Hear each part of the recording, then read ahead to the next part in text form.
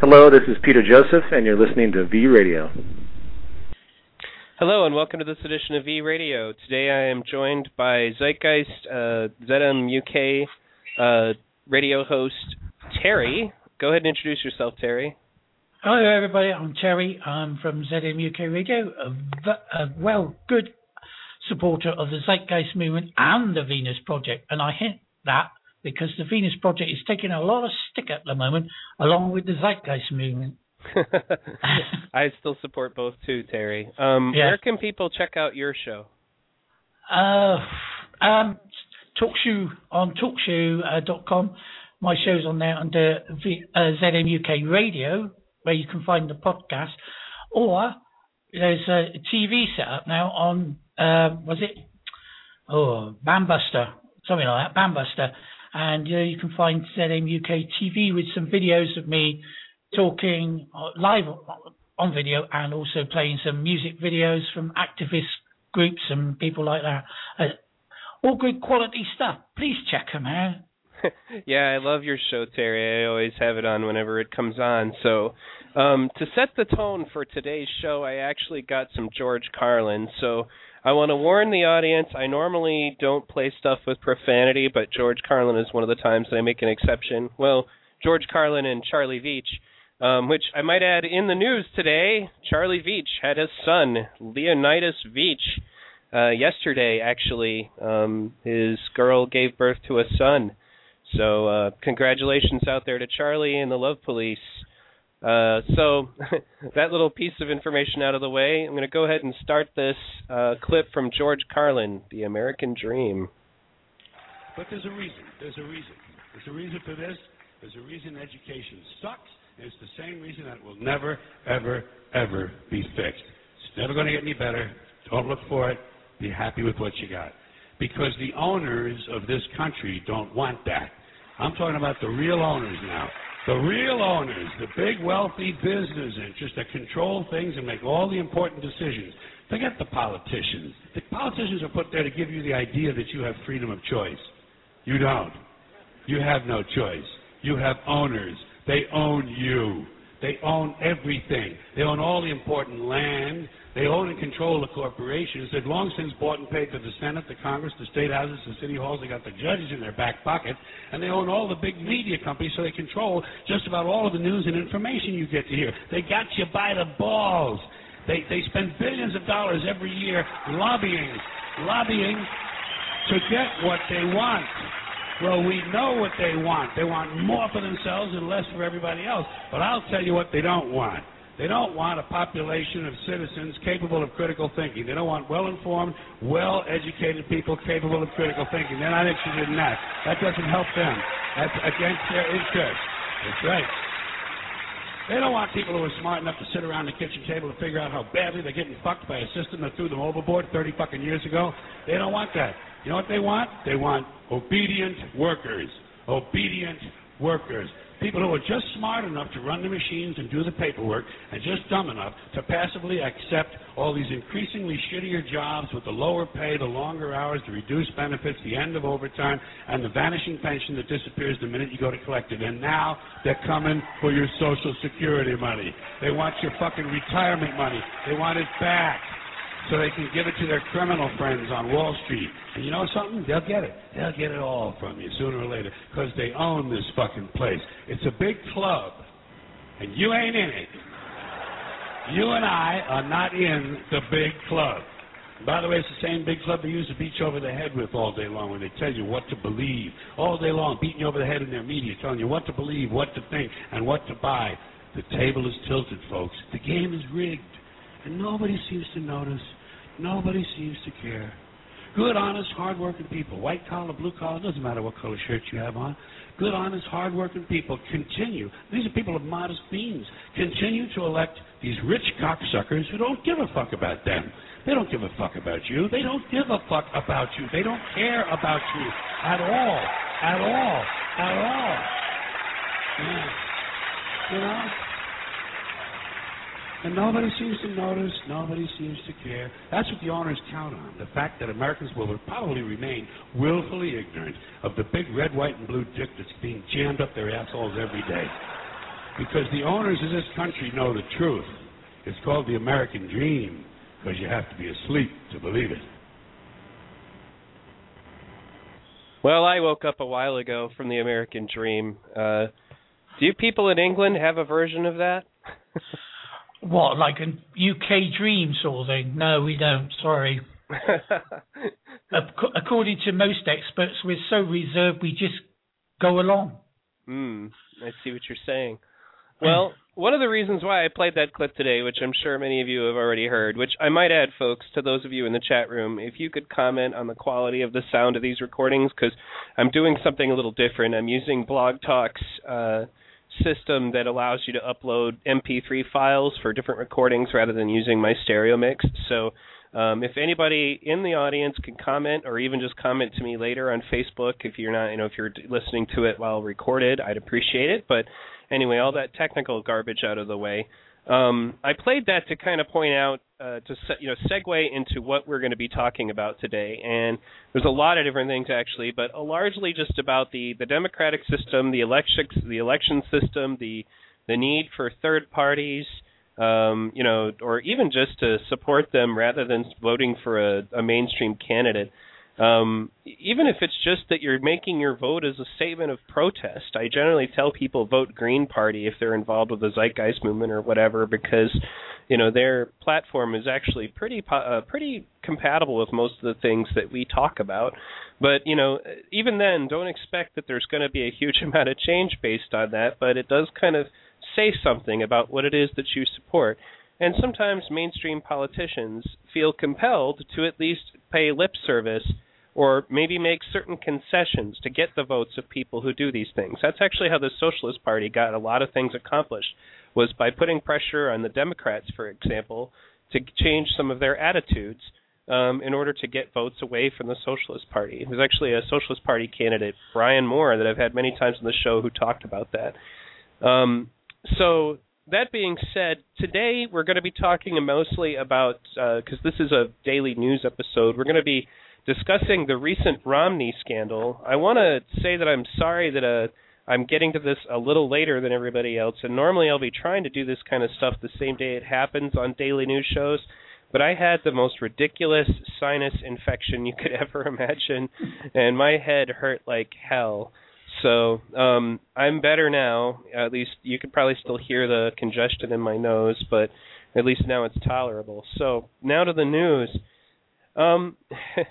Basically, the background on this, so that you understand what we're dealing with here, is somebody anonymously went to one of these fundraisers that politicians go to, that Mitt Romney was actually at, in this case. And he was at this big-time fundraiser, just surrounded by one-percenter, fat cat types, the richest, people involved, in this sort of thing. So I'm actually going to go ahead and add Thunder to the call so that he can be part of the conversation. But I'm going to continue reading here to the call. So you might want to pause the show, Greg. Continue reading here. There you go. Common mistake. But anyway, so to set the stage, these comments that you're listening to from Mitt Romney are from when he, first of all, did not know he was being recorded. Second of all, when he was at a private meeting with the highest priced donators to campaigns, okay? And, that you might have seen clips, like, for example, of George Bush back in the day, talking at a fundraiser where he said, you people are my people, et cetera, where basically he was saying that, he was one of them, one of those, that type of people. So, in any case, I'm going to go ahead and start with the clip that started all of this mess, and there's a lot more where that came from, folks. You can listen, because after this, they uploaded the entire video, and it's a long video that you can check out, and anybody wants the link to it, I'll give it later, but these are just some of the excerpts, because it's like 2 hours long. So let me start with this one. And once again, please comment on the quality. There are 47% of the people who will vote for the president no matter what. All right, there are 47% who are with him, who are dependent upon government, who believe that they are victims, who believe that government has a responsibility to care for them, who believe that they're entitled to health care, to food, to housing, to you name it. But it's an entitlement, and the government should give it to them. And they will vote for this president no matter what. And I mean, the president starts off with 48, 49, 40, he starts off with a huge number. These are people who pay no income tax. 47% of Americans pay no income tax. So our message of low taxes doesn't connect. And you'll be out there talking about tax cuts for the rich. I mean, that's what they sell every 4 years. And so my job is not to worry about those people. I'll never convince them that they should take personal responsibility and care for their lives. What I have to do is convince the 5 to 10% in the Senate that are independent, that are thoughtful, that look at voting one way or the other, depending upon, in some cases, emotion, whether they like the guy or not. Okay, so a couple of points about this. First of all, let me read it, just in case you guys didn't understand it very well, because the original sound recording, I might add, was also not super great quality. It looks like the guy literally just set up a little video camera like the one that I have, secretly on like a dresser or something that wasn't too far away from where these people are talking. Okay, he says, there are 47% of the people who will vote for the president no matter what. All right, there are 47% who are with him, who are dependent upon government, who believe that they are the victims, who believe that government has a responsibility to care for them, who believe that they are entitled to health care, to food. He really emphasized entitled to health care, to food, to housing, to you name it. And that's an entitlement, and the government should give it to them, and that they will vote for the president no matter what. These are the people who pay no income tax. Okay, so he's saying right from the get-go, when he says pay no income tax, he's talking about the lowest part of the economy, the people who make the least amount of money, who basically get all of their money back. So therefore, you know, remember, of course, that this is the kind of person who's not necessarily going to care too much about what we think. And we'll get into that actually in a later clip. But first, let me get some reactions from you, Gregory, and then from Terry. Oh, gee, where do I start? Well, can you hear me okay? Yeah, you sound great. I think it's, I mean,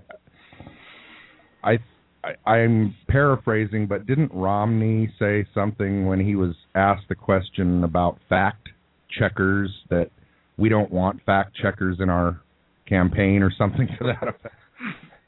Wouldn't sound. Yeah, I don't know about that, but it something, sounds something like about, he'd say. Yeah, people. He did say corporations are people. Yeah, well. Anyway, mm-hmm. I don't know where to begin with this guy. I haven't been I watch and I laugh on occasion at just the idiocy that comes and the stuff that comes out of his mouth, because it's so far from reality. It's scary though that he actually believes, what he says. I don't know who's writing his speeches for him or if he's writing them himself, but I guarantee you that the facts are not correct. And that whole word that you brought up about entitlement, like, so he's able to speak for this arbitrary 47% that he brings up and say that that is the case. It's just funny that he's speaking for all these people in the context like he knows what it is they want or what it is they're asking for. It's just so crazy. Well, yeah, and it's basically he's conceding. He's saying 47% of the voters are going to vote for Barack Obama no matter what, because we essentially want the government to take care of us, and that, he's putting us in that line that conservatives say so often, that everybody who is poor chooses to be that way, right, is just lazy, entitlement, generation types who just sit around all day, who don't want to work, who just want to be given all their food and their health care and all that for free. And, I warrant that there are probably human beings out there like that, but when I was elbow to elbow with the people at the various Occupy movements I've been to, I'm usually surrounded by blue-collar people who would really much rather be working. But there's no jobs, and we're definitely going to get into that as we go. Terry. Hello. Yes, comment? I'm like Gregory. Where do you begin with someone like that? I've watched the video earlier, well, little snippets of the clip you just played. I saw that one, and I saw another one where he's on about the Palestinians don't want peace and that sort of thing. And I thought, well, yes, they do. There are more people that want peace than anyone else. As for him, I reckon if he ever gets to be president of the United States of America, I think we all better watch our own asses, because I reckon he's going to be worse than Obama. I reckon he's going to take a lot of backhanders and push things forward, like going into Iran and trying to shut down their nuclear program, which isn't going anywhere as far as I can make out. And my research online tells me that they haven't even thought about developing nuclear weapons at the moment. Another way that they're having these weapons is so that they can be up with the big boys. Think about it. Yeah, actually, go ahead. I'm sorry. Yeah, wouldn't you, if you was a downtrodden country, want to be up with the big boys and have nuclear weapons as a deterrent? I would. Not only that, but have you seen the map that shows all the U.S. bases surrounding Iran? Mm-hmm. I mean, yes, the guy's getting like closed in. You know, yep. He's it's like he's surrounded. Literally, there's I think 12 or 16 U.S. military bases literally surrounding the whole country of Iran. And then you'd have to wonder why such a country might have trepidations about our intentions. Exactly. Yeah. You know, but I mean, we'll definitely talk about that because it's going to come up later, especially during the Jesse Ventura part of the show. But you know, as far as to the issue of, you know, that he's written off 47% of the voters, and he literally has written them off. We'll get into that in a later clip of his that I'm going to play. He's written off 47% of the voters, just saying these people are never going to vote for us because they're all lazy and entitled and all that other crap. You know, and I think, you know, I understand the point behind the entitlement attitude, but the problem is that he also supports the things that are creating the circumstances that put us all out of work. Right. You know, he supports outsourcing. His own companies used outsourcing, you know, and he actually brings that up in this conversation later that I'm going to get demonized for being a guy who's laid people off and all of that. I'm like, yeah, because you did. So you're trying to convince us that, you know, that we're supposed to trust you with the economy. So let me move on to that clip. This is Romney talking at that same conference about his experiences. Now, this is important, okay? The reason this is important is that conservatives usually tell us that it's a myth that people in sweatshop labor live this way. They say that it's propaganda, that it's a lie when I point out that girls in China sometimes live in rooms with 12 other people, you know, in bunk bed, like barrack-like living standards, and these are the people that are manufacturing your stuff that you're buying at Walmart. Okay, they tell us that we're lying about this and that it's not true. Well, here's Mitt Romney talking about his eyewitness account of sweatshop labor. Here we go. 5% of life is set up for you if you're born in this country. And I remember going to sorry just to bore you with stories, but when I was back in my private equity days, we went to China to buy a factory there. It employed about 20,000 people, and they were almost all young women between the ages of about 18 and 22 or 23. They were saving for potentially becoming married, and they worked in these huge factories. They made various small appliances, and as we were walking through this facility, seeing them work, the number of hours they worked per day, the pittance they earned, living in dormitories with little bathrooms at the end of maybe 10 rooms. And in the rooms, they had 12 girls per room, 3 bunk beds on top of each other. Can you see that? Oh, yeah. And around this factory was a fence, a huge fence with barbed wire and guard towers. And we said, gosh, I can't believe that you keep these girls in. They said, no. This is to keep other people from coming in. Because people want so badly to come work in this factory that we have to keep them out, or they'll just come in here and start working and try and get compensated. So this is to keep people out. And they said, actually, at Chinese New Year, as the girls go home, sometimes they decide they've saved enough money and they don't come back to the factory. And he said, and so on the weekend after Chinese New Year, there'll be a line of people, hundreds long outside the factory, hoping that some girls haven't come back and they can come to the factory. And so as we were experiencing this for the first time, going to see a factory like this in China some years ago, the main partner I was with turned to me and said, 95% of life is settled if you're born in America. This is an amazing land. And what we have is unique, and fortunately it is so special we're sharing it with the world. Okay, so I'm going to take a little host discretion and go off on this a little bit more before I bring on my guests. Okay, all right, so let's think about the context here. First of all, here we have the head of the conservative movement, essentially. I mean, you could say that. I mean, there's no real head of the conservative movement, but this is the guy the conservatives want. This is the guy the right wants. Supposedly, this is the Republican nominee. He ran in 2008 and nearly beat McCain.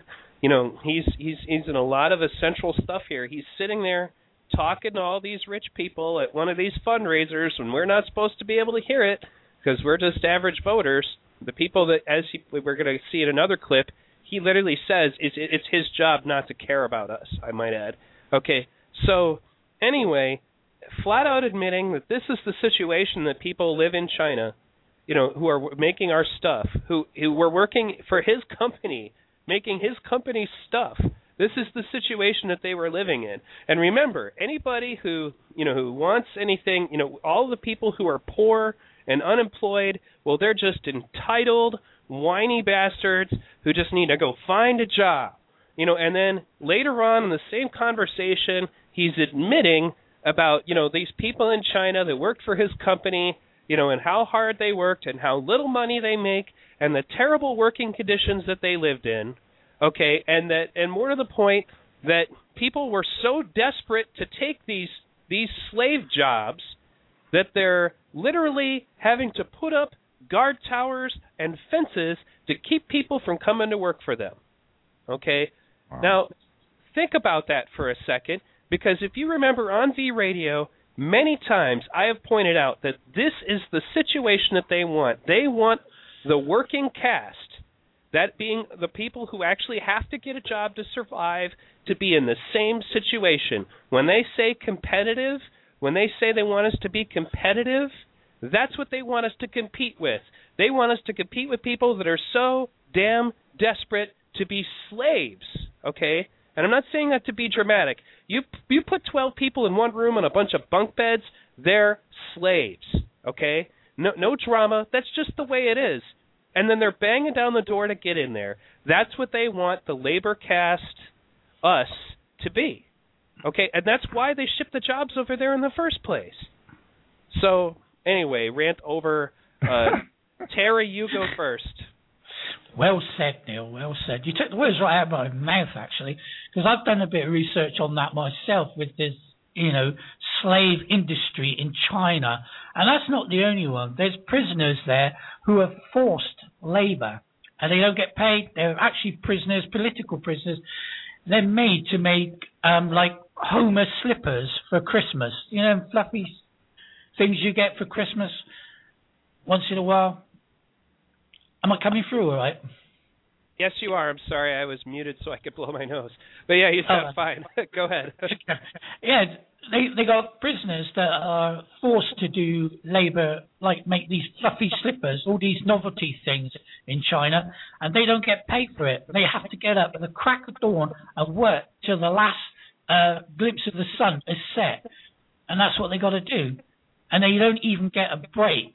And they say that these factories are with barbed wire now to stop people getting in. I know, it's to stop the workers getting out as well. Because once you apply to work for this company, you're there until you either leave or they get rid of you for slow productivity. Get it right? Right, and that's and I think to comment on that, we're talking about a situation like you said, like the people that are forced to work. It's not the same as, say, labor to pay for sitting around in prison. The kind of stuff that you can get put in prison for in China could be as simple as speaking out about your government. Exactly. And that's why as they take more and more of our civil liberties away, and create situations where they can put people in prison. I think that's the direction you're heading. So, I mean, especially when you insert the Ayn Randian thought process that all people who are, part of our caste, are just useless parasites who barely deserve to live anyway, it all starts to make sense. So, Gregory? Well, the question that comes to mind for me is how Mr. Romney on many occasions claims that his ideas and that him becoming president would be, quote unquote, better for America. Well, if that's the case, and that's what he, that's what he believes, why on earth is he even going to China to buy corporations or companies or factories? If he's better for America, why is he doing things like that? Why is he not putting Americans to work? And that's actually an excellent point, and Romney even admits that point is probably going to get used against him later. Because this is the guy that we're supposed to trust the government to. We're supposed to trust the economy to him, and he openly endorses and understands that this is how it's going to get done. That this is just how workers are going to be. And that's why when people suggest to me that the libertarian method, the free market method or whatever, that basically when they deregulate stuff, they're talking about deregulating things and including the kind of workers' rights that labor unions got for us before they were corrupt. Okay? Like the fact that it's illegal to put that many people in one room who are working for you. Yeah. The fact that it's illegal to not pay these people a fair wage. That's what deregulation does. The other thing that surprises me is, this guy's, obviously everyone that knows he's a Mormon, right. Which is, I won't even go off on that tangent, but let's just say his value set is based on some biblical, be kind to others, help other people, things like that. And it's more like help himself.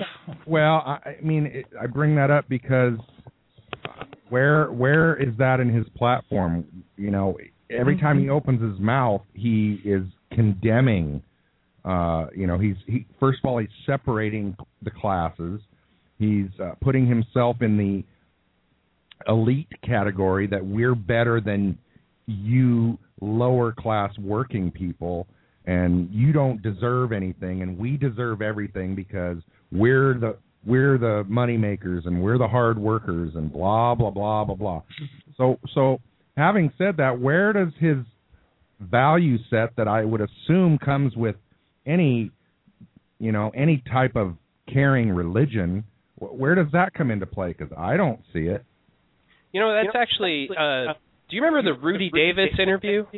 I don't know. Okay, that was the guy that made the video entitled Jacques Fresco is an evil chimpanzee from hell sent to deceive you. No, I missed that one. Okay.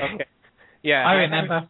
Okay. Yeah, I had that guy on, and you guys were in the chat room just like chomping at the bit, wanting to get this guy. And I was like, no, let me do this. But the Rudy Davis guy, he was a Christian, and he was also a fan of Ayn Rand at the same time. And I talked about that, and I said, hey, by the way, Greg, I'm echoing a little bit on your side. Just so you know. Okay, I'm not sure why. Okay, but yeah, I'm seeing, whenever I talk, I'm seeing you get highlighted. But anyway,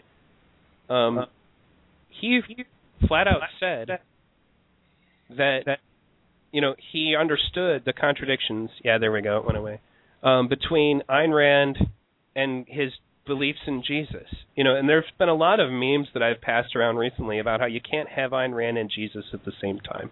Now, the reason this is relevant is that Ayn Rand was all about, the lady literally redefined this selfishness as a virtue. That's not some play on words. She literally says that in her book. Okay, so, and that's essentially how these people do this. They manage to rewrite Christianity to mean selfishness. That anybody who is lazy or whatever, they've always got all these ways to demonize the lower caste. That Jesus isn't talking about them. And that's why I usually tell people, well, why don't you go back and watch, I mean, even if you don't agree with everything Michael Moore says, he has this really great moment in one of his films where he overdubs the voice of Jesus, and they bring this guy to Jesus who needs to be cured, and Jesus says, I cannot cure your pre-existing condition. He'll have to pay out of pocket. So I mean, that's my comment to what you said, Greg. Did you have a comeback for that? No, not really.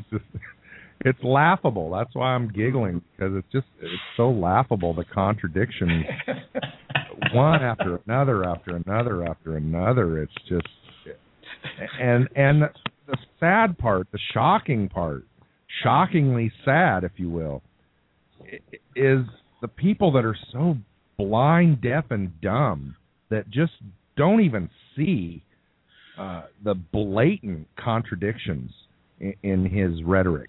You know. Well, furthering basically what we were saying here is we're going to talk a little bit about the contradictions also just in the election system itself, because Jesse Ventura talks about that. And I usually have to kind of I want to say this again. I mean, I've brought this up on a couple different shows, but you know, when you're talking, like when Terry was talking about the issue of would Romney be worse, I think that, you know, 4 more years of Obama is not going to be great. I think that one thing that activists are doing that really bothers me, though, is when they act like getting rid of Obama will suddenly make things better. Like, they're not talking about get rid of Obama and replace Obama with Jill Stein or Gary Johnson or Rocky Anderson or one of these alternative candidates.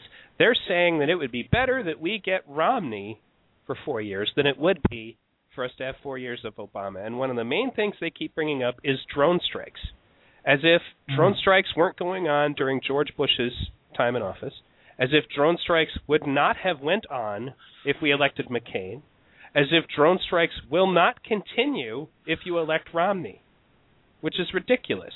Romney is even more gung-ho, because the Republicans and the neoconservatives usually are, about invading Iran, about, you know, all these wars. You know, he's right on board with the, you know, they're evil. You know, they think we're, you know, they're attacking us because we're free. They hate our freedoms, so that's why they bomb us and, you know, suicide bomb us and all that crap. You know, I actually put a really funny clip, not a clip, it was a picture on my Facebook recently where it was a parody on the New York Times, and it says, poll taken in the Middle East reveals that they hate us because we bomb them. And it had this thing from the Pentagon. Pentagon official says, my God, we had no idea. You know, that it has something to do with that. I mean, we can talk a little bit about that YouTube video later at some point, the YouTube video talking about Islam, and that's why they're doing all this terrible stuff. I mean, obviously nobody on this broadcast I would think is very pro-religion, but in any case, we're leaving out the truth of it. You know, Aaron Hawkins actually, Storm Clouds Gathering, just did a video on this. It was really good, you know, about the subjects of why the Middle East is really mad at us. But before we get on too many other tangents, you know, do you guys have any comments on what I just said? Yeah, it's all to do with the film, isn't it? Yeah, it's all because of that video on YouTube. And I'm not saying that didn't contribute, because I'm sure that it did, but it's smokescreen, honestly. You know, I could get annoyed about a video on YouTube even if I was a religious zealot. I guarantee you that doesn't make me anywhere near as mad as holding my dead child as they're dying in my arms. Yeah, exactly. Yeah, that's true. Priorities. Okay. So last I'm echoing again, but last Romney quote from this particular thing. Now, you guys are going to have to kind of pay attention to why I felt this clip was relevant, but this will get you. We speak with voters across the country about their perceptions. Those people I told you, the 5 to 6 or 7% that we have to bring on our side, they all voted for Barack Obama 4 years ago. So, and by the way, when you say to them, do you think Barack Obama is a failure? They overwhelmingly say no. They like him, but when you say, are you disappointed that his policies haven't worked, they say yes. And because they voted for him, they don't want to be told that they were wrong, that he's a bad guy, that he's bad things, that he's corrupt. Those people that we have to get, they want to believe they did the right thing, but he just wasn't up to the task. They love the phrase that he's over his head. But you see, you and I, we spend our day with Republicans. We spend our days with people who agree with us. And these people are people who voted for him and don't agree with us. And so the things that animate us are not the things that animate them. And the best success I have is speaking with those people is saying, the president's been a disappointment. He told you he'd keep unemployment below 8%. Hasn't been below 8% since. 50% of kids coming out of school can't get a job. 50%. 50% of the kids in high school in our 50 largest cities won't graduate from high school. What are they going to do? I mean, these are the kinds of things that I can say to that audience that they nod their head and say, yeah, I think you're right. What he's going to do, by the way, is try and vilify me as someone who's been successful, or who's closed businesses or laid people off and isn't an evil bad guy, and that may work.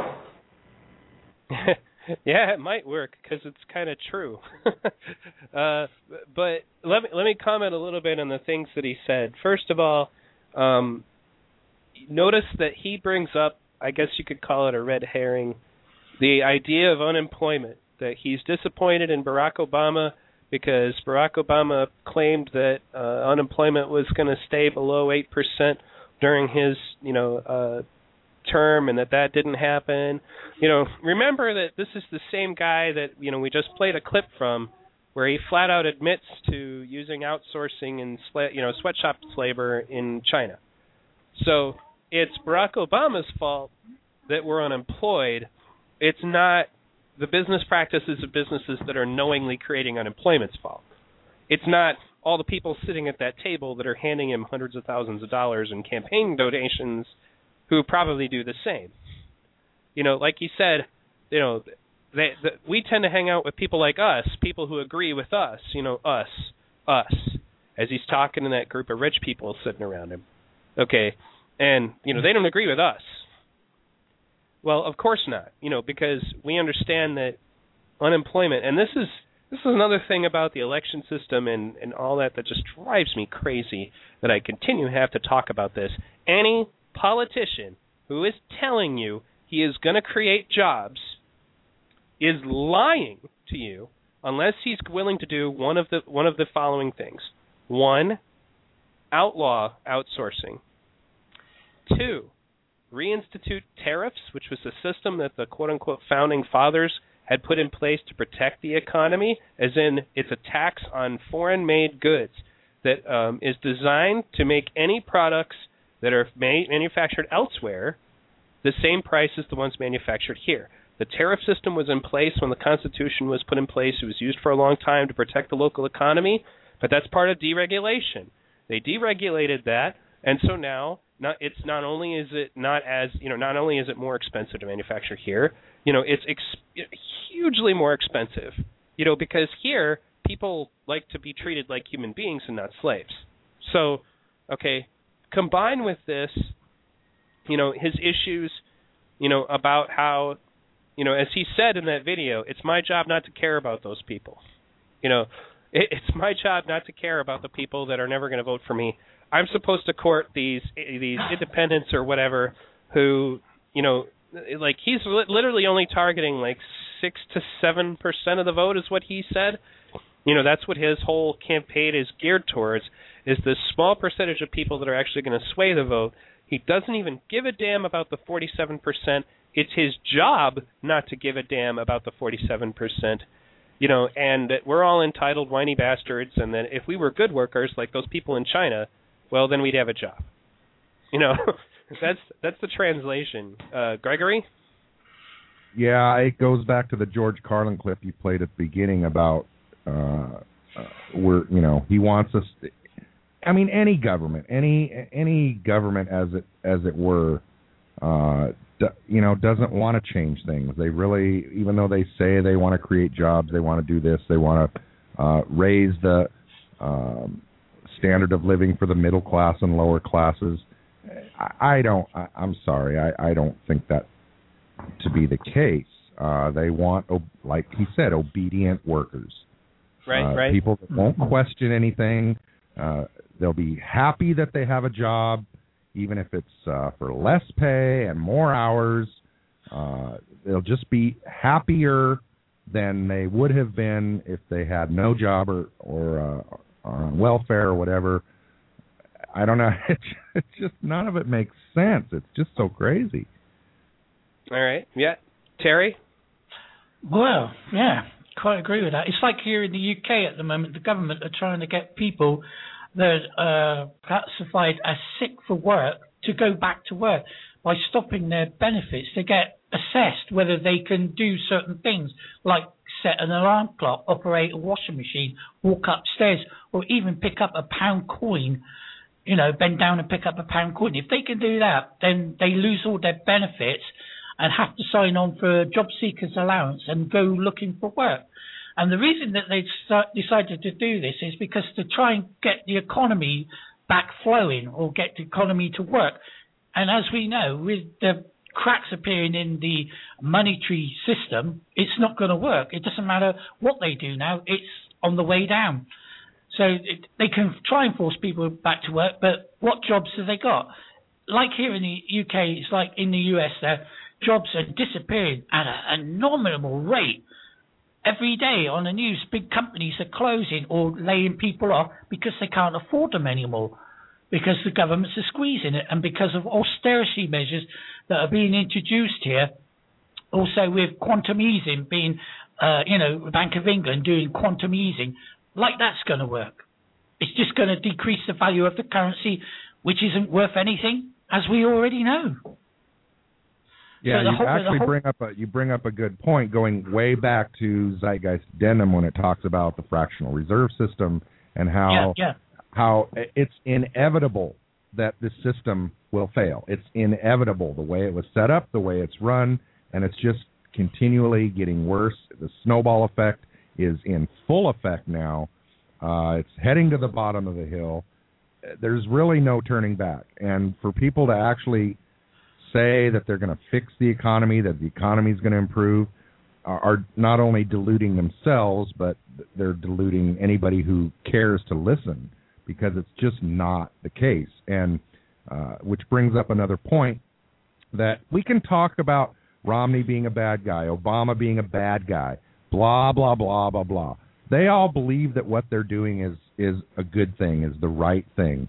And at the end of the day, it's the system that is faulty. It is the system that is inherently faulty that needs to change. The people don't matter, really. They're just, as George Carlin said, they're just put there to give you the illusion that you have a choice.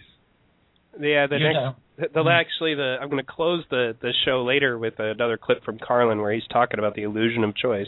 It's funny that you bring that up. Did you have something more, Terry? Well, I was just saying, because I remember the clip and all that, and it's like Gregory said, once it's broken, it's not going to fix. It's like the monetary system's planned obsolete. It's going to happen anyway. It's like a lot of people ask me questions. So, why does certain things break down at certain times, especially when they're guaranteed? Because it's planned to. And sometimes they say, no, it isn't. They can't do that, but they can. There's a little gizmo in certain products that have a timing mechanism, and after so many uses, they just back up. You know what? The system that we're in, the monetary system, demands that. So for people to say it doesn't happen, or it does, it doesn't. Of course it happens. The system demands constant consumers, constant planned obsolescence. It's inherent in the system. It's built in. Absolutely. Yeah. Anybody seen the thing? What's it called? Something to do with pyramids. Pyramid of waste or something like that. Oh yeah. There's a guy in there with a printer that's gone wrong.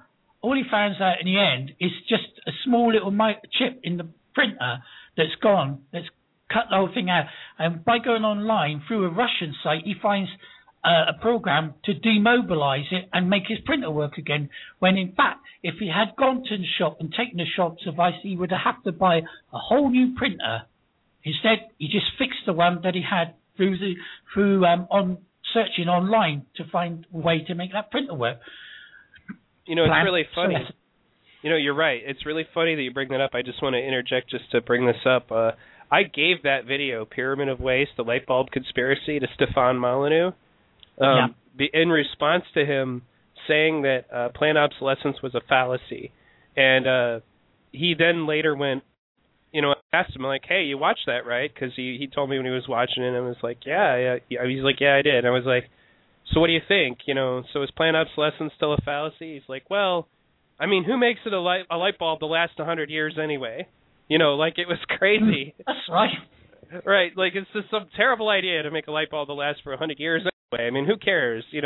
Like he basically acknowledged and admitted that it was true. I mean, he didn't argue with the validity of it, but, remember that these are people that their whole, life system depends entirely on the idea that there are these guys, these old economists, and they know everything, and they're telling us because in their books in the 1940s, or earlier, I might add, that planned obsolescence is a fallacy, that they've shown it to be true, that that technological unemployment is a fallacy because it was false when people were complaining about the cotton gin.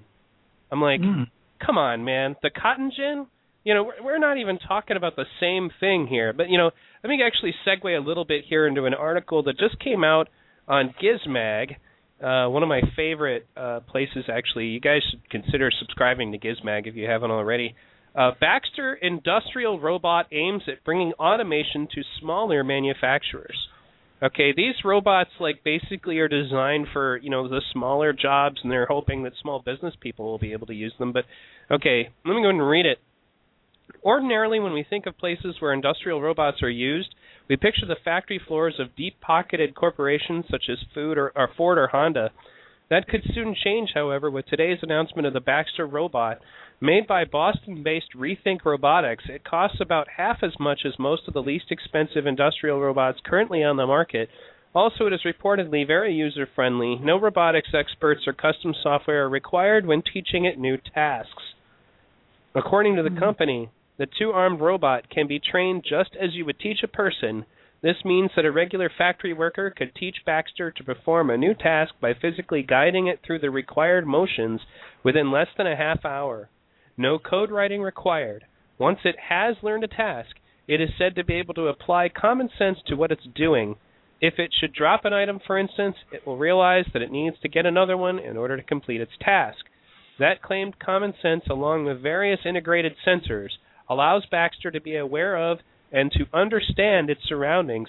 It is therefore able to safely work alongside humans, slowing down its actions when they enter its workspace and ceasing its movements when unexpectedly making contact with them.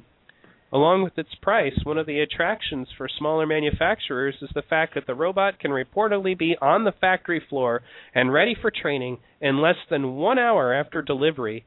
No additional hardware or software is needed because it can be trained in new tasks relatively quickly and can be mounted on an optional wheeled pedestal. It is conducive to performing several functions in several locations, even within the same day. Owners will be able to expand the capabilities of their robots with regular software upgrades. Some of these updates will come courtesy of a development kit, which will allow people in the robotics community to develop new software. Baxter is available now for pre-order at $22,000 US, with shipments scheduled to begin next month. The robot can be seen in the action in this video that's there below. You guys should definitely check that article out on Gizmag. Now, I don't want to go on a huge tangent because this isn't super relative, but I did want to talk about the invention of this robot. Because when you're watching the video in regards to this robot and the things that it can do, this is a video that you could, this is a robot that you can put into a lot of different jobs that people are currently getting paid, $15 to, $20 an hour, if, sometimes to do.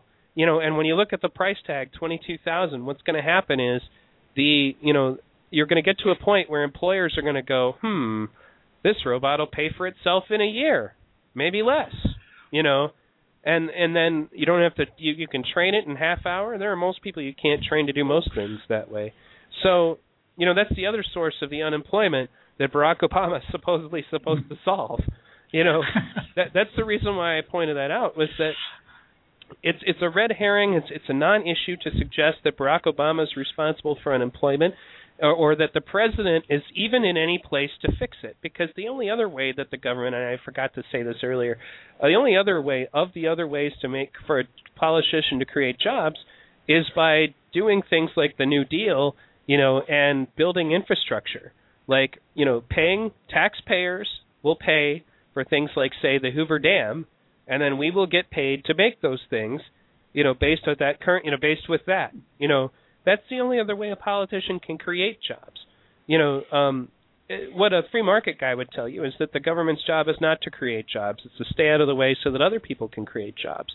But we've already seen that if those people have their way, they will automate things, and if they can't do that, failing that, they'll go to places where people are willing to live in a room with 12 other people, sleep in bunks, like a military barracks, is like we discussed earlier, and are willing to beg, borrow, and even try to sneak into the place to work. That's how bad they want to work. That's the only thing that's competing with robots. So. And that's what they want us all to do. Exactly. Any comments, Gregory? No. No. We can move on. Okay. Like I say, I just keep laughing at the ridiculousness of the whole thing. It's frustrating at times. Now, some people basically they tell me, VTV or Neil, why do you spend time even talking about the elections? And this is something that's actually kind of relevant, is that the reason it's important, especially this, because I don't normally do this, it just so happens we got this insider video, that we just played, or rather audio, that got to see inside the conversations that these people have with the people that actually own everything. Like, George Carlin talked about the owners. We got to take a look inside the conversations that he had with those people that we're not supposed to see. And in those conversations, he literally talks about some voters not being important and all that other jazz. We've been over that. And that's the main reason it's relevant, is because this is kind of laying out how the whole system works. We are still being told, for example, that's why I brought that up, the unemployment thing is something that gets brought up in all kinds of elections, even though politicians are not even in a position to fix it. They never have been. That's basically the reason why I say that, why is it relevant? Why are they arguing about this? Is because it continues to, make us, distract us into believing that the president is the cause, or, basically the cause of unemployment, or the person who's responsible for fixing it, rather than addressing the real reasons for unemployment, like outsourcing, like automation. They don't want us thinking about the truth, so instead we're thinking about crap like this. There are a lot of other hot-button issues, actually. Somebody put a picture together not long ago, to remind you who's actually on the ballot. There's a bunch of people standing there in suits, and they've got heads that say Goldman Sachs and General Electric and all of that. And he points out, once again, all those things that don't change regardless of who you elect as president, and one of them is unemployment, and one of them is all this fascist, NDAA and stuff like that, the Patriot Act. These are all things that don't change. But we are conditioned to believe that it's all related directly to our president. And, even, let's just assume, for example, that the election system works. This is how bad the rabbit hole in this, how far it goes down, is that most people are ignorant of the fact that even if they did get a president, who they wanted, if they didn't elect a congressman and a senator in their area who's going to go to the Congress and Senate and back that president, it doesn't matter one damn bit. Because the system has another fail-safe, which is the Congress and the Senate, which most people don't even know who the hell their congressman or senator is. I learned that when I was running for Congress. And even if the president does get elected, they always leave off the table what the Congress and the Senate has done.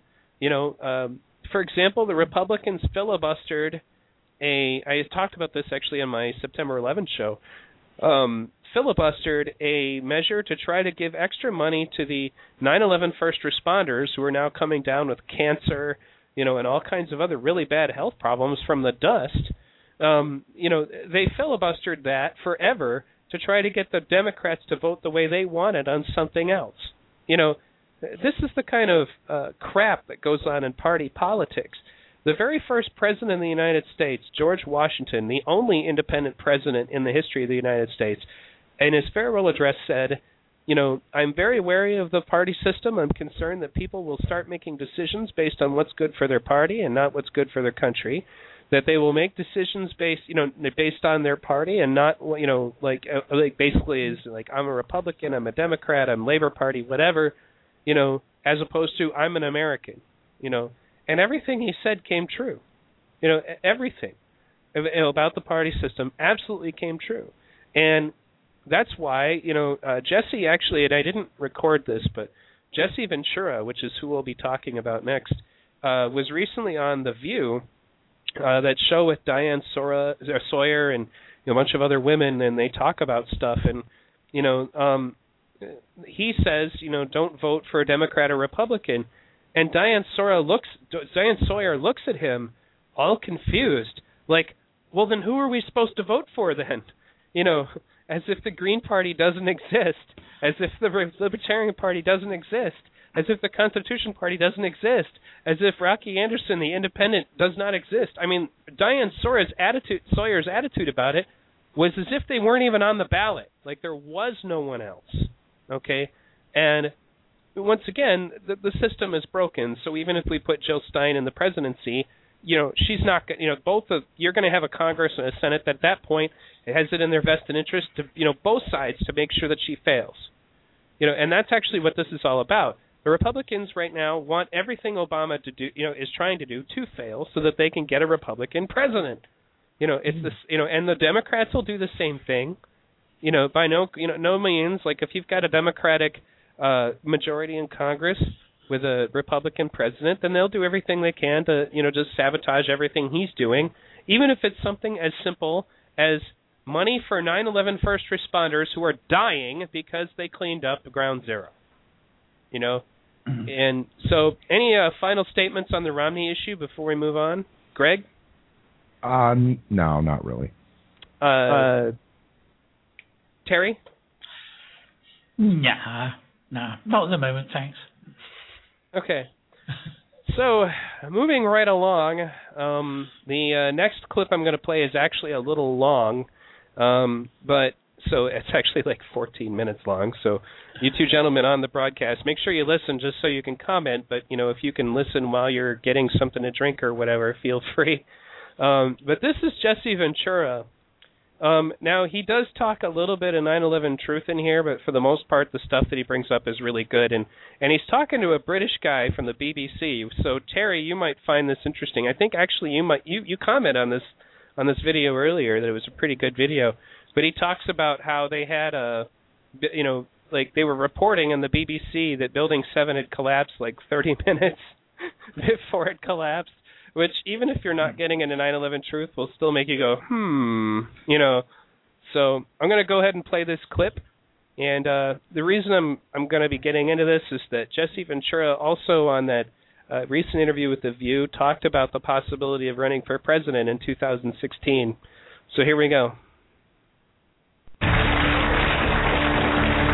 back now with my special guest, Jesse Ventura, and our live studio audience. Let's get another audience question. This time, Oliver Reynolds. Mr. Reynolds, over to you.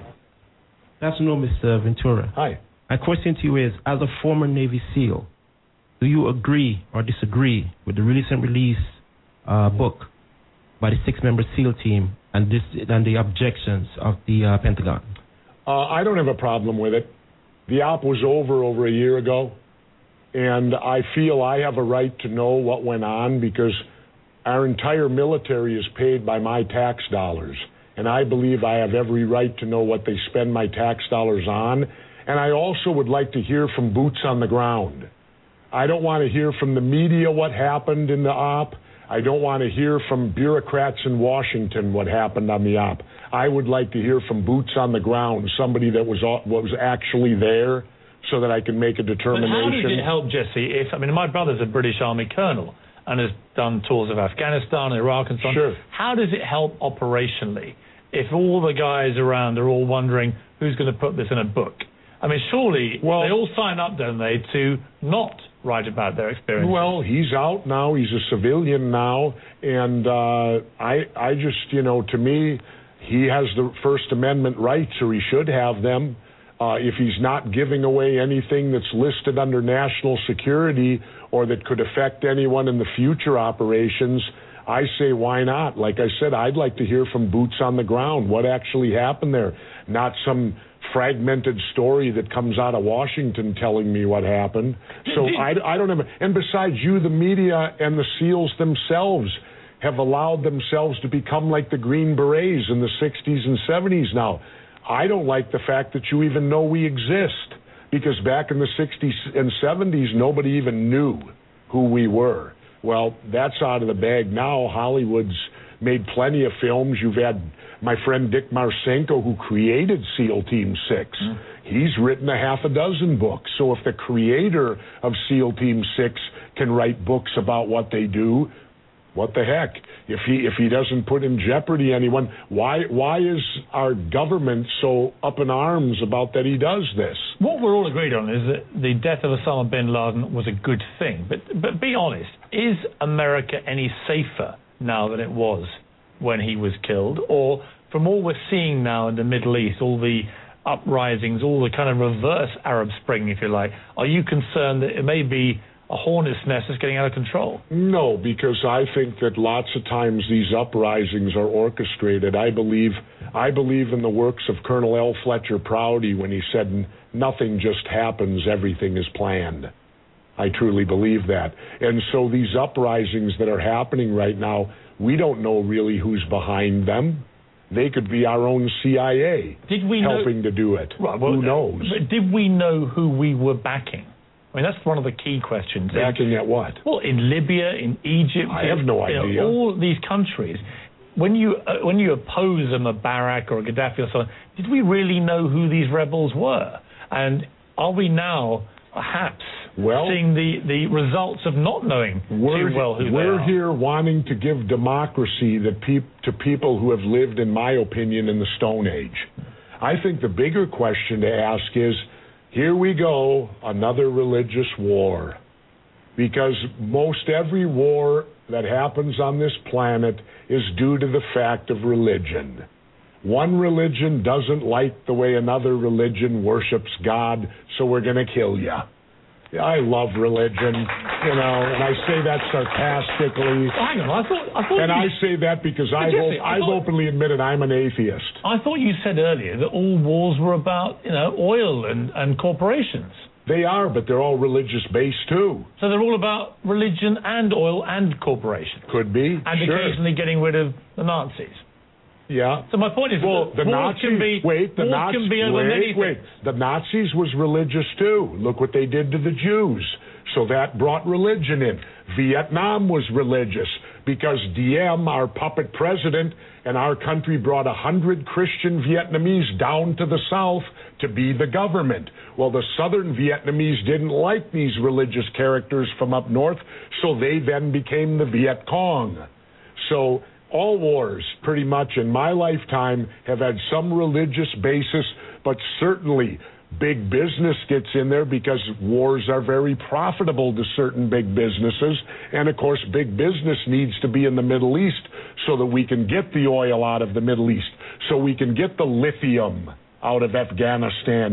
They discovered a vein of lithium there they say is worth $1 trillion. Well, what is lithium used for? Every cell phone, computer, and soon-to-be electric cars.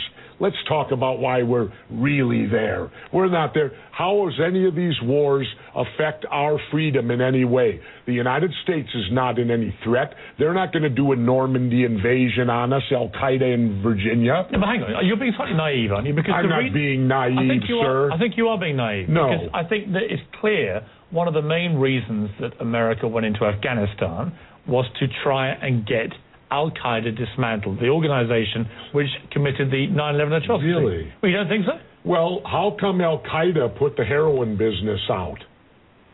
They took all the poppy growers and stopped the production of heroin. What would you have done? Wait, now how much of that illegal heroin was propping up the international banks with laundered money, and when it dried up, the first recession happened. Well, now that we're back in there, we aligned with the poppy growers, and the heroin business is back up full swing again. I thought we fight a war on drugs here. All right, Jesse, we're not. What would you have done on September the 12th, 2001? What would you have done if you'd been president?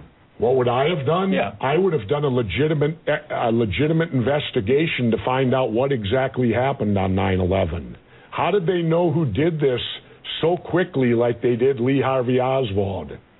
How quick they knew Lee Harvey Oswald killed Kennedy. Because the people who did it were identified and we knew who they were. Well, then why couldn't we have stopped them beforehand if they were identified and we knew who they were? It was a failure of intelligence. Everyone's accepted No, it that. wasn't. We knew before with Condoleezza Rice's memo on August 6th when it stated right in the memo, bin Laden to steal planes and run them into buildings. And more stuff is coming out now also, how much the Bush administration ignored the intelligence. It was almost like they ignored it because they wanted it to happen. Oh, come off it, Jesse. No, not come off it. Wait a minute. Every war starts with a false flag operation. You can't, in all seriousness, sit there and try and make out anybody. Let me ask you this, Piers. Wait a minute. Let me ask you something.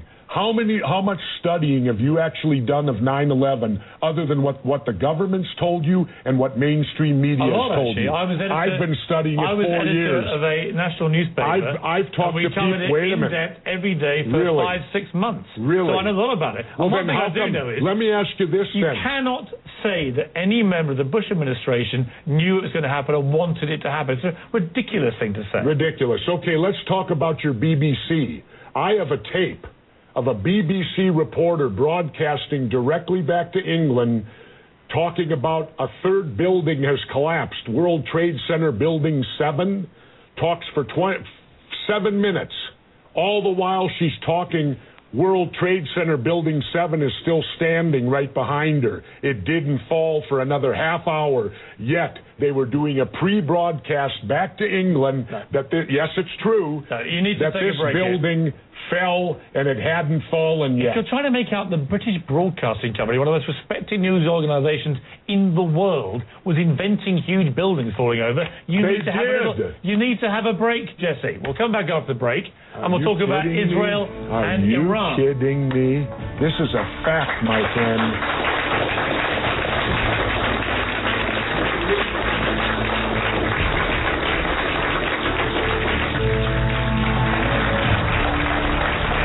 Jesse Ventura live along with our studio audience. We left a fairly heated debate about various theories that you have about 9/11 and so on. Let's move on to... and the government only has a theory. Right, well, the government has... No, this is a theory. Their theory is 19 Islamic radicals armed with box cutters defeated our multi-billion-dollar air defense system, all while conspiring with a bearded guy in a cave in Afghanistan. That is exactly what happened. That's their theory. No, that's not a theory. It's a fact. That's their theory. No, Jesse, that's a fact. That's what happened. Really? Yes. I'm sorry to kill your conspiracy theories, but that is what happened. Then why haven't anyone been brought up for trial? Because they haven't given one shred of evidence in a trial. In case you missed the story. Well, then what do we got all these guys in Gitmo for? And we got the supposed confessor to it, who they waterboarded 180 times to get the confession. Got news for you, Piers. If they waterboarded you 180 times, you'd confess to it. See, now you're missing the point. On that very point, I don't agree with Guantanamo Bay. I didn't agree with the waterboarding, personally. But let's move on. Let's move on to Iran and Israel. If you were the American president, with all the jungle drums beating now about Iran, would you take any military action? Well, first let me state that Iran has to do this. Because if you notice, the United States doesn't mess with any country that's got nuclear capabilities. They only mess with countries that don't. So all countries that don't have it strive to get it because it's a safety mechanism to have it. So of course Iran's going to try to get the stuff. Should they be allowed to have it? Should they be allowed to? I don't know. Well, yes or no? I don't know. You're a man of opinions. No, I don't. You may be running for office. You're entitled to know what you think. Not right now. You don't. I need to study it more. How very convenient. Yes, it is very convenient. So you know about everything that happened before 9/11, but right now, when you have Iran potentially nuking itself up, you don't have an opinion. Well, let's leave that up to the nuclear inspectors that go in there. They will tell us whether they're nuking it up before you decide to bomb them. I didn't decide to bomb anybody. No, but you seem to be very favorable. You're trying to put words into my mouth all the time, which is it's not a very good technique when you're debating with somebody. Just stick to facts. How many political offices have you held? None. Then don't tell me how to debate, because I've held 2. Oh, I've debated many times. But you've never won an election where a debate was required. I think you make some very sensible points, and you make some crackpot points. That's your opinion? Yes. How many people here think I make crackpot points? Yeah. 1. How many think I make sensible points? You're in a minority, my good friend. You're the minority. I said you made some sensible points. Let's go to another audience question from Jared Grossman. Ask your question, Jared. Hello, Governor. Yes. I'd like to know why you think that politics in America today, why has it become so polarized, and why has it become so hate-driven, and how do you think we can fix that? Well, politics in America, the major problem is the Democrats and Republicans, as I explain in my book, Democrats and Republicans, No More Gangs in Government, they've created a system based completely on bribery. Now, if we do bribery, it's hypocrisy. If we do bribery in the private sector, we go to jail. Yet their entire political system is based upon bribery. Who can bribe and give the most money to the politician? And now, thanks to our illustrious Supreme Court that ruled that corporations have the same rights as individuals and that money is free speech, well, we're now being inundated with so much money from the corporations buying the Democrats and Republicans, both sides, that look at this hypothetically. A foreign country could now control our elections because all they would have to do is form a corporation, start pumping money into the super PACs, plus there's no, they don't have to say where the money comes from, which is criminal. Every candidate should have to state openly, open disclosure, where they get every dollar. You're not getting that now. So the whole system is corrupted now. The Democrats and Republicans are at fault because they've been in charge for 150 years. They can't pass the buck on it. And until they clean up the system, that's what you got. It's bribery. Jesse, I'm shocked. I just agree with every word you just said. No, you just want to get the crowd back on your side. Not at all. As I said to you, I agree. I'm teasing. I agreed with every word. I think the whole super PAC thing is completely out of control. And you're right. In the end, China right now could finance a run for the presidential election with one of their sponsored people from one of their companies. It's pretty ridiculous. I think that this ruling could be the downfall of our country, and the only way we can stop it is to amend the Constitution. Yeah, I That's agree. the only way you can overrule the Supreme Court, and we need to do that. Let's take a break, Jesse. Okay. We'll come back and talk about Clint Eastwood. So that's the end of that particular clip. I actually took a few notes on some things I wanted to talk about. But before I do that, I'm going to get some first responses from my co-hosts here. Gregory? Yeah, he had a lot to say. I like Jesse. Unfortunately, I also like some ideas that Ron Paul bring up. I like some ideas that all of the guys bring up. And I'll get to this maybe on the closing statement, but they all believe they're doing the right thing, and Jesse Ventura does too. Unfortunately, he's still trying to utilize the broken system, the faulty system, to bring about change. And as those of us in the know, it isn't going to work. No, so if he gets elected president next time, great. The country will probably improve to a very small degree in some areas and maybe not in others, but at the end of the day, I'll keep repeating myself, it's the system that needs to be restructured.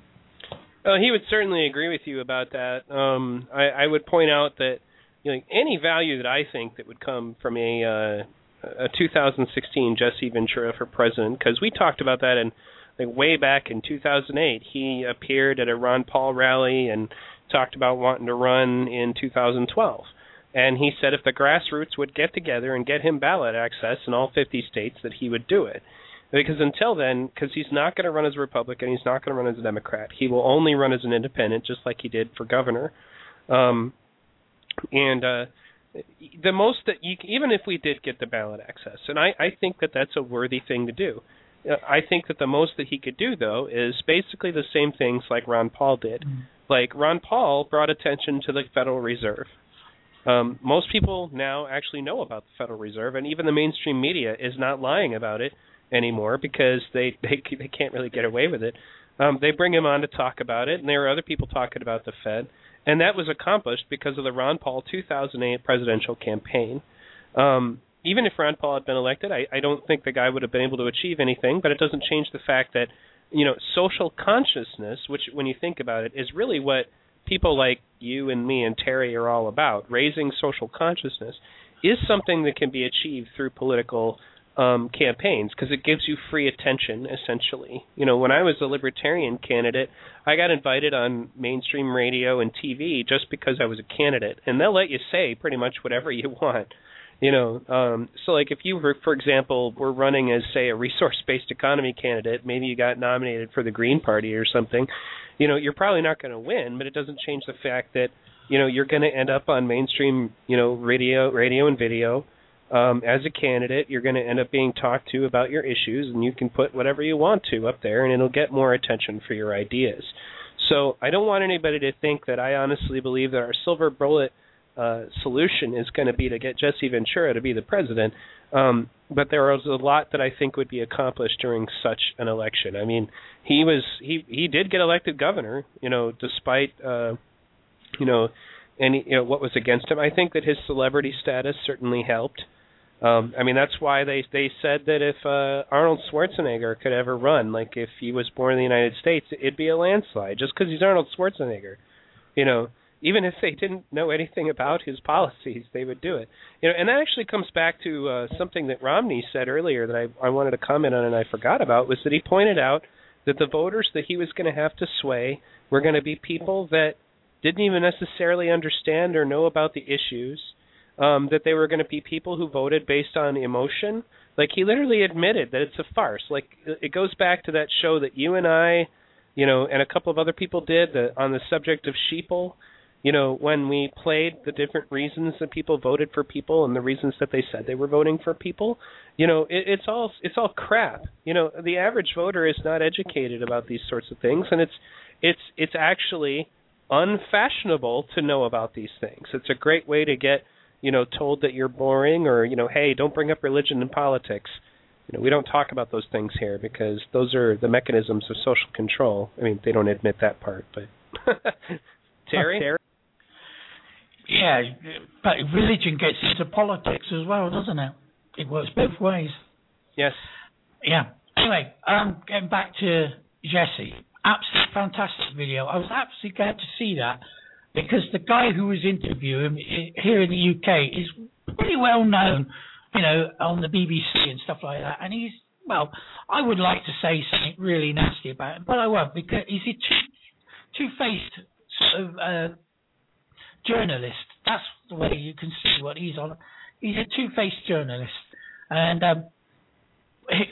he goes to America because he's going to get more money.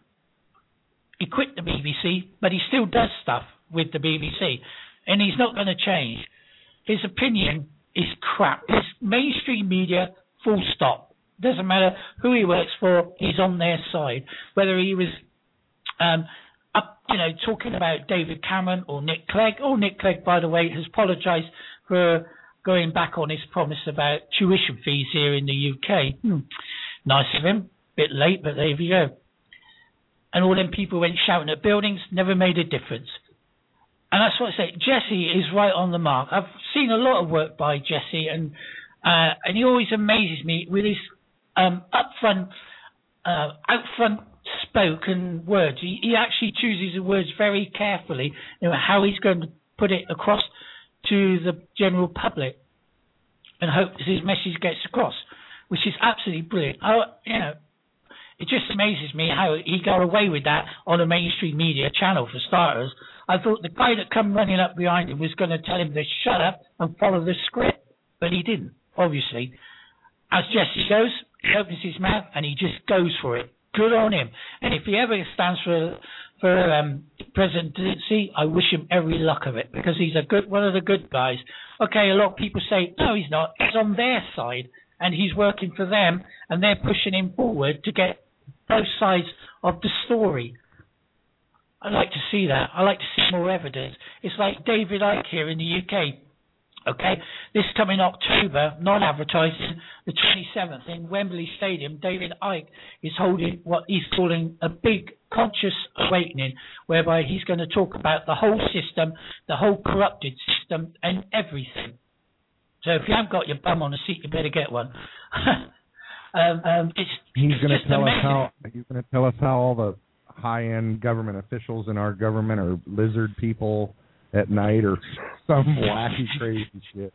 No, I don't think he's going to say that, Greg. I don't think he's going to talk about that. He might mention it. He said he might mention it, but he might not. It depends, because he's also been talking about moon matrix and how the moon is a spaceship and all that stuff, which I can't see myself, really.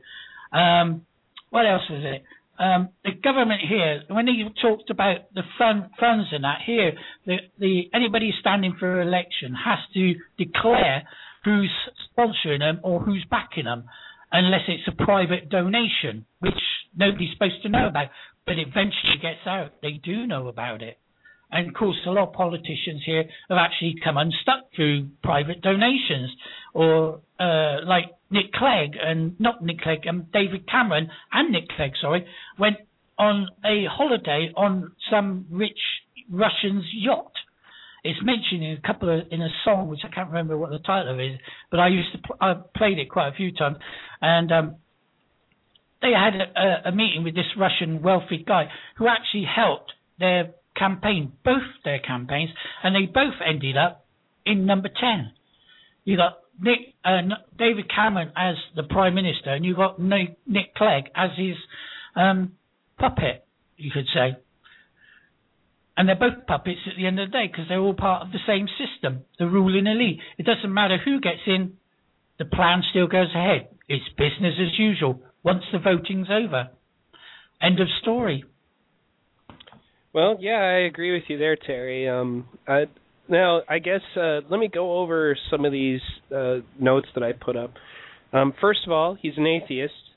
It would be really interesting to see an atheist candidate get up on the, to go through the media circus and to get to answer questions about atheism.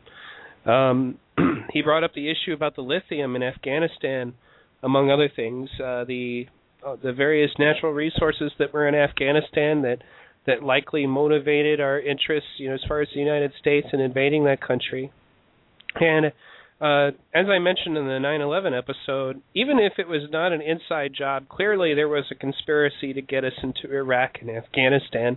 And anybody who wants to check that out, I once again urge you to Google the video, How to Create an Angry American, where they play the clips of politicians, once saying he's got weapons of mass destruction and he worked for Al Qaeda and he helped us with, he helped with September 11th, and then later on saying, oh no, we never said that, or just saying, oh yeah, sorry, we were wrong. There was obviously a conspiracy to get us into Iraq and Afghanistan to take control over those natural resources. I mean, just on the basics of it, if you want to get Al-Qaeda, which is not a very huge group of people, invading their entire country that they live in is not really the most effective way to nab, a dozen or so people.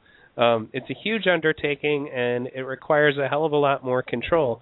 When you think about it in the end, they got bin Laden with a small strike team that went into Pakistan. Okay? If that was really their goal, then they could have done the same thing with Saddam Hussein in Iraq.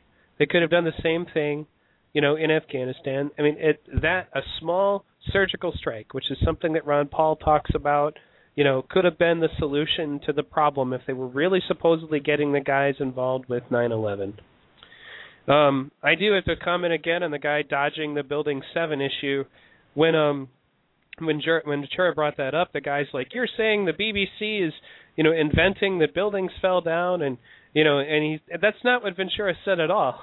What he said was, "No, what I'm saying to you is, you guys were reporting that it fell down when it was still standing right behind you," which is once again, I mean, I can't imagine, how do you make a mistake like that? How do you make a mistake that tells you that a building has collapsed, and then you report that it's collapsed when it's still standing right behind you? It's just one of the biggest blunders in the history of media. Broadcasting.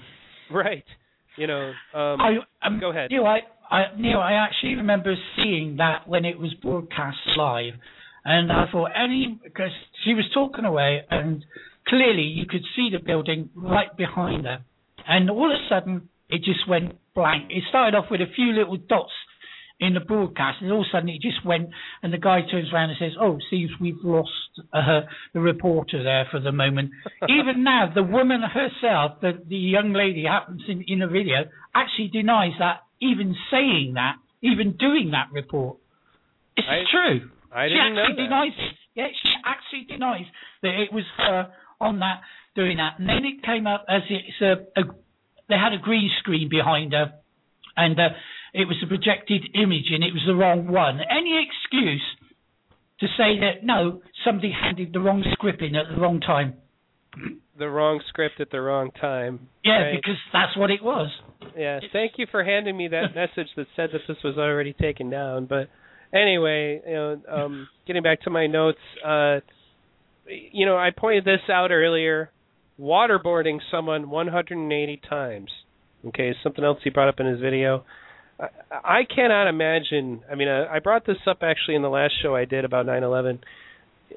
Anybody who doesn't understand what waterboarding is, I'm going to explain it one more time, because there was a radio show host, and there's a funny video you can Google about this, really hardcore conservative radio show host out there who was like, "Oh, they're whining about waterboarding. Waterboarding's not torture. He's just pouring some water on your head," or he obviously didn't know what he was talking about, so he volunteered to be waterboarded. He was waterboarded for about 0.5 seconds before he immediately gave up. He's like, "Okay, I'm done. Because I'm putting a wet towel on your face, and I'm pouring water directly down your nose into your lungs, which immediately triggers your brain's we're going to drown defense." Okay? So one time, and that conservative reporter, radio host guy flat out admitted, "Oh my God, okay, it is torture. It's absolutely torture. I was wrong. I got to hand it to him for admitting it." But at this point, he's already on video being waterboarded, and the dude shoots up, on the table, he can't handle more than a few seconds of it. And who could? Because it's terrible. Now imagine that happening to you 187 times. It was actually the number. Yeah, you'd say anything. I mean, literally, you would say anything to make it stop. Please don't pour more water into my lungs. Oh, and you know where the CIA learned how to do that? That was the Viet Cong did that to our POWs in Vietnam. Not surprised. Right. So he wants to study. This is an interesting kind of a Jacques Fresco moment where the guy asks him what his opinion is on Iran, and Jesse says, "I'd have to study it more.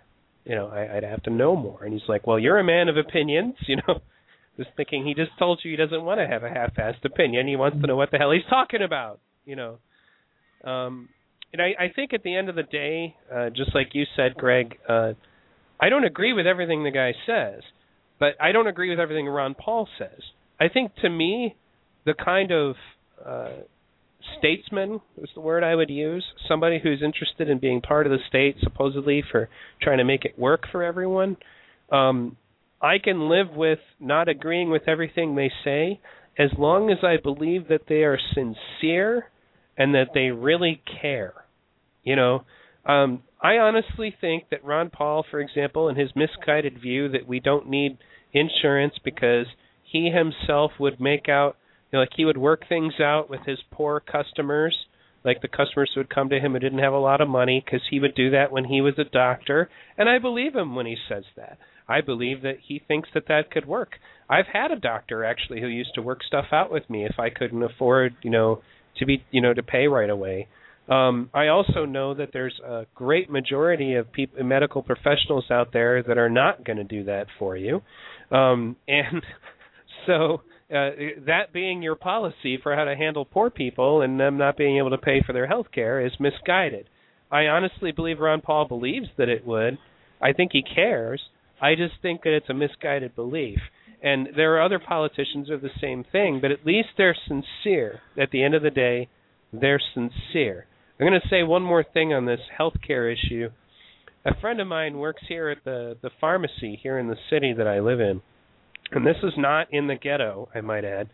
This is in the country. And he works at a CVS pharmacy.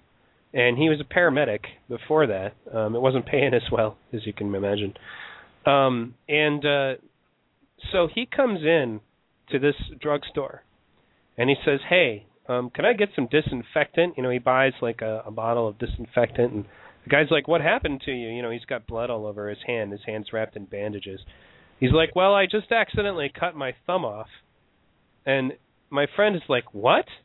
Well, go to the hospital. Are you crazy? Where is it? Because he's a paramedic. He's like, I can't afford the insurance. I can't afford the money. It'll cost too much. So this guy spends a few dollars to get himself some disinfectant because he doesn't have any insurance. Okay? In fact, I went to the doctor just the other day, and there was a guy who came in, and his foot was bleeding all over the floor, and he was in an urgent care, and they wouldn't treat him because he didn't have insurance. So anyway, to those of people out there who don't think that's a real problem that can happen to people, rethink your thoughts. So basically, an honest guy, even if I don't agree with him, if I believe he cares, I would be willing to support someone like that. I wouldn't necessarily vote for them, but I think that, I think that's the basic difference between, one of the major differences anyway, between what we talk about when we talk about the Venus Project or the Zeitgeist Movement, when we talk about how people should be selected for certain jobs, it should be based on their competence in that area, which is not something we currently require of politicians at all. They should actually know something about the thing that they're making all these decisions about is not something that we make a requirement whatsoever. Even Ron Paul, like Senator Gravel told me, well, do you think that Ron Paul being an obstetrician helped him understand the economy? Because he's a baby doctor. The other thing that's different is that, obviously we have a holistic approach where we care about everybody in the environment and we're trying to improve their lives. Okay, and that's our goal. It's not Mitt Romney sitting at a table full of people that are all in the 1% saying, I'm going to help to facilitate and I care about the future of everyone sitting in this room. It's my job not to care about the people who are among the 47% who are never going to vote for me anyway, because they're victims of the system, whatever. It's not going to be, the other side of it, which would be sometimes you'll run into people, for example, and this is why I say, although I understand socialism and communism are not the Venus Project, because of the fact that they would just lobby for unrealistic welfare programs that you can't fund in a system that doesn't have any money. And it doesn't have any money because nobody has any money to be taxed in the first place. We dealt with that here in Michigan when the entire government almost closed down because there was no money to be taxed in the first place. So taxing people in an existing monetary system is not the solution either. We need to redesign this culture from the bottom up. I think that we can get some attention through politics and through politicians. And, if somebody asked for my help for a ballot access drive to get Jesse Ventura on the ballot here in Michigan, I'd probably help. I'm probably going to vote green this time around, and I generally advise people in the Zeitgeist movement to consider doing that, even if it's just to give more validity to the ideas of the Green Party, which for the most part are in concurrence with ours. I did a show about that. If anybody wants to check it out, it's in the archives about the Green Party and the Venus Project. But at the end of the day, I come back to that. We would care. We give a damn. A lot of these other people really don't. And more to the point, the system, as Jesse Ventura pointed out, is not designed to facilitate you giving a damn. It's designed for you to be bribed. And anybody who essentially turns their back on corporations that are the people who actually get people elected is essentially volunteering to lose the next election. They're volunteering to lose their jobs. And then the other thing that I put in here that he has a very valid point about, I mean, mind you, I'm a worldly thinking person, but the fact is a government could invest money in a corporation, and then the corporation could in turn fund the campaign of a politician in another country. At that point, rich people in any country can get someone elected in another country, and that's just insane. The notion of that is just crazy. So that's my spiel on that. Did you have something to say, Terry? No, I'm just agreeing with you on that. At the moment, Greg. Well, I mean, the toward the end of what you're saying, when you touched on the whole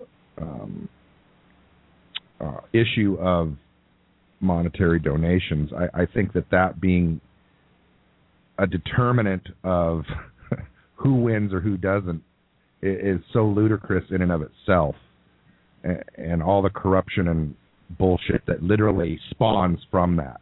But that's at the core. The fact that he who puts the most money into his campaign is probably going to win. There's the problem right there. That roots out into thousands of other problems, in my opinion. Absolutely, I don't disagree at all, and it's one of the reasons why when anarcho-capitalists suggest to me, now mind you, these are people who want no government, that we should just deregulate everything and just allow people with money to make all the decisions and and through all the influence, and they're like, oh well, that's not how it'll happen. I'm like, no, I'm sorry, man. Money is power on paper, and if we're going to have people who have crap loads of it, and then we're going to have people who don't have any, inevitably the people who have all of that are going to have power over the people who don't, and that's just the way it is. Yeah, it's like here at the moment. Every day I get an email asking about national health insurance. Have your health insurance and all that sort of thing. Insure your family for less than £1 a day. Every day now. So the American idea of having medical insurance is coming here to the UK and is slowly gathering pace. So they want us all to have medical insurance so they could scrap the NHS or the National Health Service so they can go away with it, saving themselves, billions of pounds, I suppose. But people like the National Health because, like you were saying, people go, into doctor's surgeries or into pharmacies, looking for medical care for like chopping their thumb off or something like that. Here, you can just walk into a hospital and get treated straight away, whether you've got medical insurance or whether you haven't. Right, and therein lies the whole problem of that in and of itself. As soon as the healthcare system became monetized, as soon as it turned into a business, it's gone downhill from there. It literally has. Yeah. I was just going to say about that, Greg, because that's what is actually happening now. Okay, because if the government control National Health Service, they can cut certain funding for certain hospitals, like they have done now. They've turned them into trust funds, whereby, like you said, it becomes a business from there onwards. Now, before, right, in the past, you could go into a hospital car park and park for nothing at all. Now, as soon as you get there, you've got to buy a ticket to park your car for an hour. Then you've got to go back, if you're there for longer than an hour, to top that meter up. And so it goes. And that's the whole military system. Once it's a business, that's it. everything, like you said, goes downhill, and it is going downhill. So when Barack Obama talked about having the National Health Service over there, I thought, oh, here we go. Next it'll be a trust. After that, it's a business, and it'll just go back to the way it was. Everybody has to have medical insurance to pay for their treatment. It never ends, does it? Yeah, it's a simple, basic requirement for people to be able to get by, and it's something that I've only done so well on because of the fact that I'm in an income bracket where it's easier for me to get help, and I have kids. All of my single friends, my bachelor friends and bachelorette friends, I watch as they, like I've got one guy he's had the same like chest cold thing now for like 2 months, and we're like, man, something else has got to be going on with you, and he's like, yeah, I know, nothing I can do about it. I don't think that, especially the ones who are on the top here, and that was actually one of the major points when we come back to that 47% thing, is that people like Mitt Romney, like he admitted in that same conversation that he was born with a silver spoon in his mouth. They don't have any concept, nor would they ever have any concept of what it's like to live without health insurance, of what it's like to have to tell your children if you can't, if for some reason, I'm sorry that you're sick, sweetie, nothing we can do for you. That doesn't happen in the United States, but it happens in a lot of other countries, to be able to saw off your thumb and reconcile that it would be better for you to simply not have a thumb than for you to put up with having to, pay a doctor bill later. And that's the kind of things that these people, it's not even on their radar. How are they ever supposed to relate to you? And that's why I say, when was the last time we had a poor president? And nobody can give you the answer to that. We've had presidents who claim to be rags to riches people, like, Abraham Lincoln, and I remember being, heavily propagandized about him when I went to school, as they portrayed him as this guy who was really poor, and, he lived in a house that had a dirt floor, and they told stories about him doing his sums or practicing his math on a shovel that he was etching on with a nail, just to give us this story that when we were younger, that no matter how poor you are, if you work hard enough, you can go anywhere in this country. That's what they tell people. What they tend to leave out of that same story is that there is a good deal of luck that comes along with that. Because I know people like my mother who worked 3 jobs most of my childhood, who worked their butts off and are still poor. Just like Patty Jo Shannon from the National Socialist Movement in the movie, what was it? Capitalism and Other Kid Stuff. He said you can work hard all your life and still be poor when you're done. Yeah. When you were talking about invention stories, it reminded me of North Korea, where the so-called new president or dictator had to have a story made up of how he was so great or how he was such a big hero. They had to make a story up, a fictitious story about his so-called heroic deeds, so to impress the public. Crazy. And his predecessor, his father, also had the same treatment done to him. And they even got a bench in a park, believe this or not, that's under a cover, under a glass dome. And you can't even sit on it. It's in a glass dome as a momentous trophy that he actually sat on that bench while walking in the park for 2 minutes. Crazy. Right. Well, no, and that's not unique to China. We had, I think it was one of the Roosevelts, who, like, they told this story that he supposedly charged up this hill during the Spanish-American War, and then when you study it, you find out it's all crap. It didn't even happen. Exactly. Yeah, in fact, apparently that was actually done by a black soldier, and they just covered it up. That there was this other guy that did it.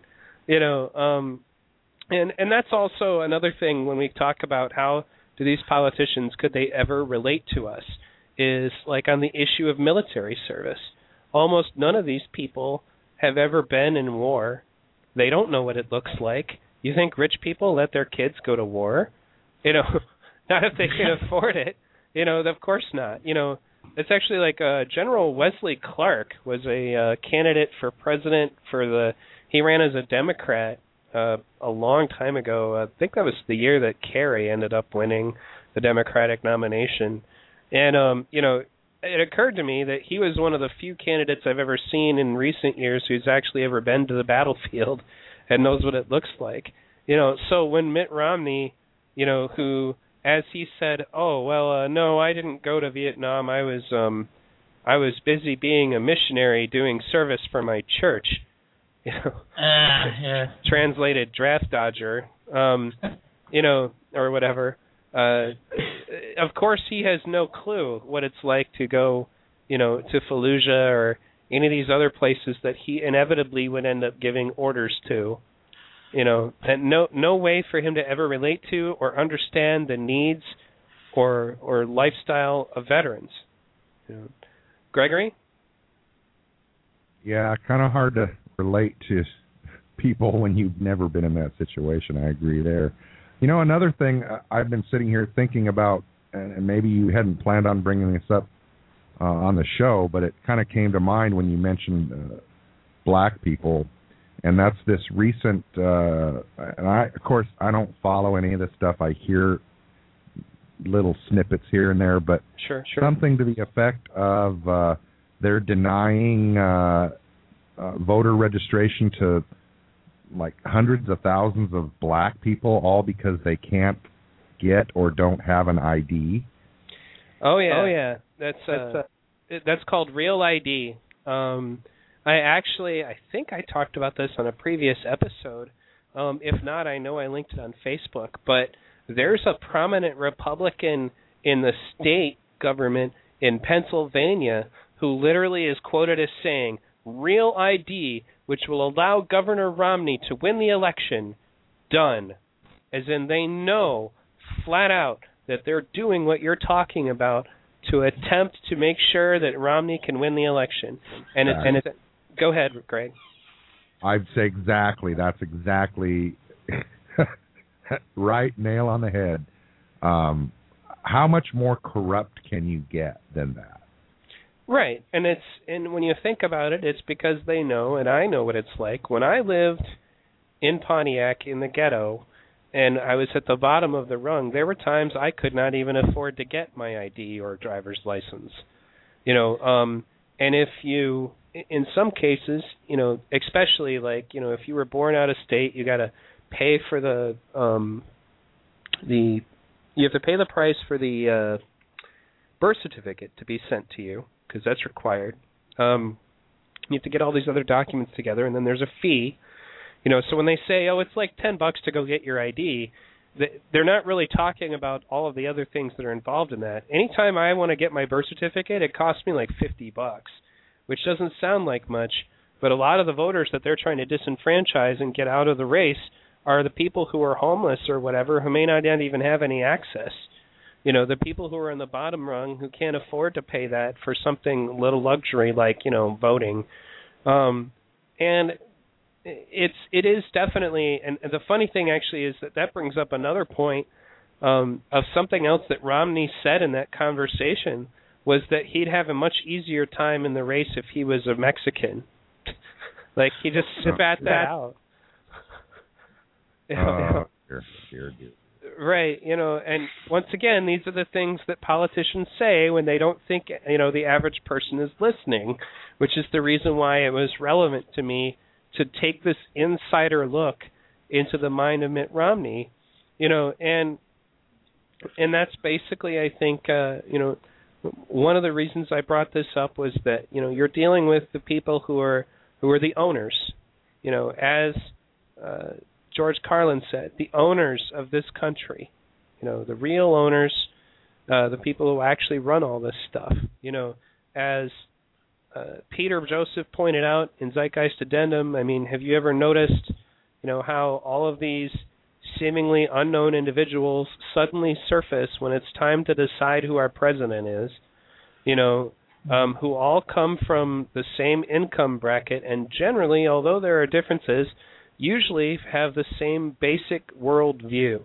and that's the choices that you're given. That goes to the illusion of choice, which is what we'll be talking about, or rather, George Carlin will be talking about as the show ends. But it's really, when you think about it, a system that has been designed. It's not just about could we get people elected. It's that we're being convinced that getting someone elected actually has a hope of actually changing or doing anything.